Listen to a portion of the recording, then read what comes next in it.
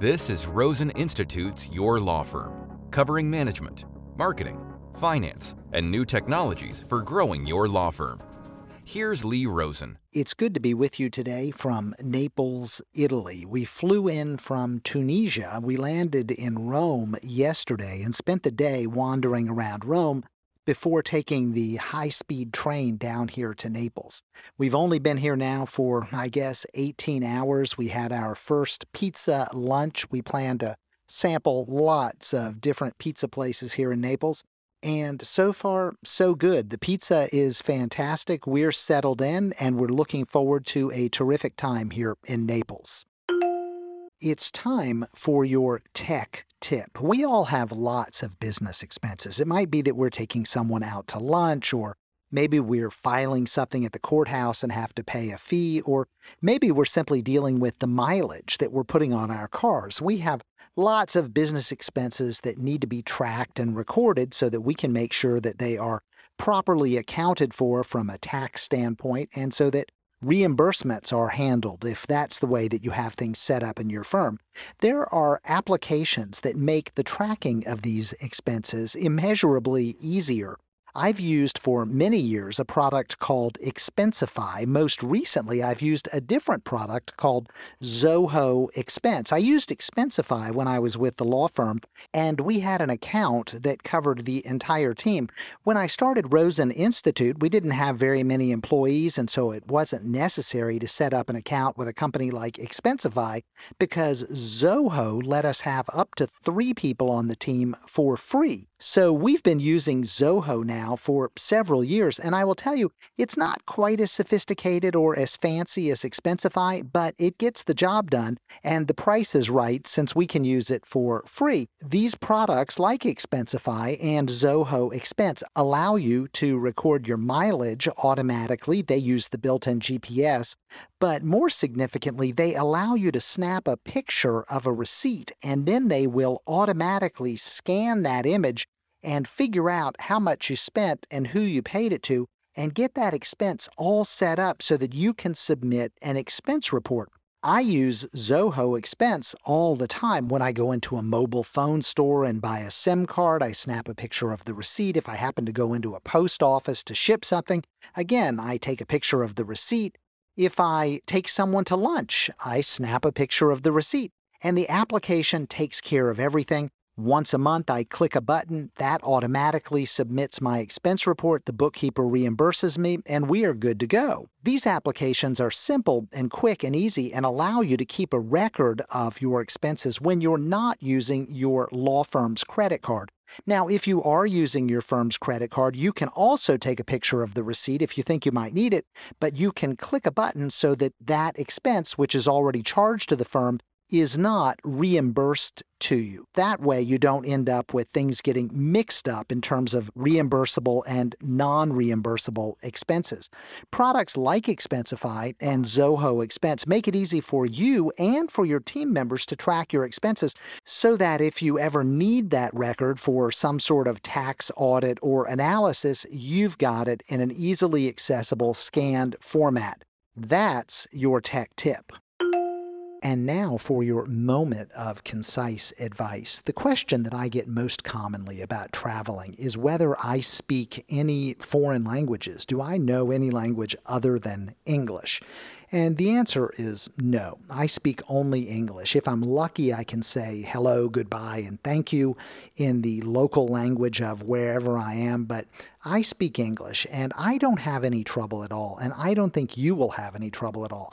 And I will tell you that if you stay in tourist areas mostly, most of the folks there who are in the tourist industry are pretty likely to speak English. I don't spend all of my time in tourist areas. I'm often in places that don't get that many tourists, or will stay in neighborhoods that don't have big hotels or don't have many tourists, and we do just fine as well. This language issue is is not an issue that you need to worry about at all. I'll give you some specific ideas about particular situations and how you can deal with the language barriers, but I think you're going to find that language is just not that big a deal. If you're contemplating a trip to a foreign country, I would encourage you to just go. Don't worry about the language issues. But here's the thing that has become clear to me over time.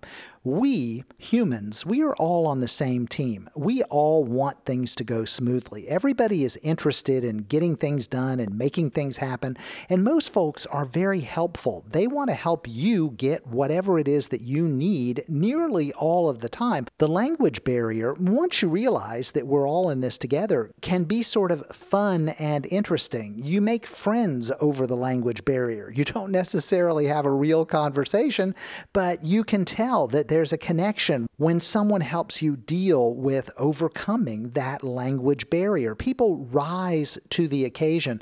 In fact, I have noticed that people really appreciate being asked for help. They enjoy jumping in and solving problems for you. They like being able to welcome you into their country, into their community, and use their skills to help you have a better time visiting their country.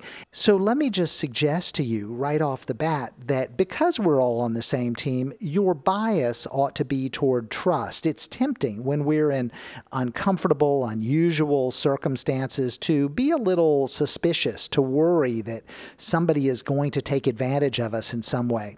I suggest to you that you push that feeling back, that you keep it out of your mind, that you go with trust. Yes, trusting people might once in a while bite you, but 99 times out of 100, trusting people while you're traveling is going to make for a better trip. So I encourage you to trust people. Now, some specifics. One obstacle that you run into when you're traveling and you don't speak the local language is transportation.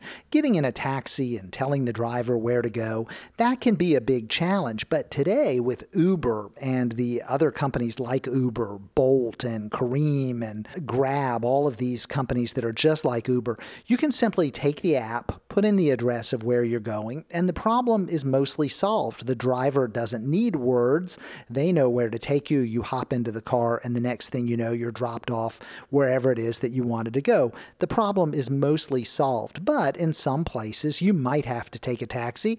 So I encourage you to keep a business card for the hotel with you. If you're staying in an Airbnb, get a business card for a business that is located near the apartment that you're using. Keep that business card with you, and off you go in the taxi. Another thing that comes up are appliances, especially if you're using an Airbnb. The washing machine, the oven in the kitchen, they can be a big challenge if you don't speak the local language because the words on the machine will be in the local language. You can use Google Translate. It has a camera feature. You point your camera at those words and it will instantly translate it for you, and then you'll know how to use the machine. If that doesn't solve the problem for you, then YouTube is your friend. You can often find a video explaining the appliance. Simply type in the make and model number of the appliance, and the video will walk you through what each of the words mean on the machine. You know, most of the conversations that we have as we're traveling, they are about commerce. They're about eating in restaurants or buying beverages on the street. So remember, we're all in this together, and the seller really wants you to be successful at buying from them. They're going to help you through this process with or without words. The job will get done so that they get to sell what it is that they're selling.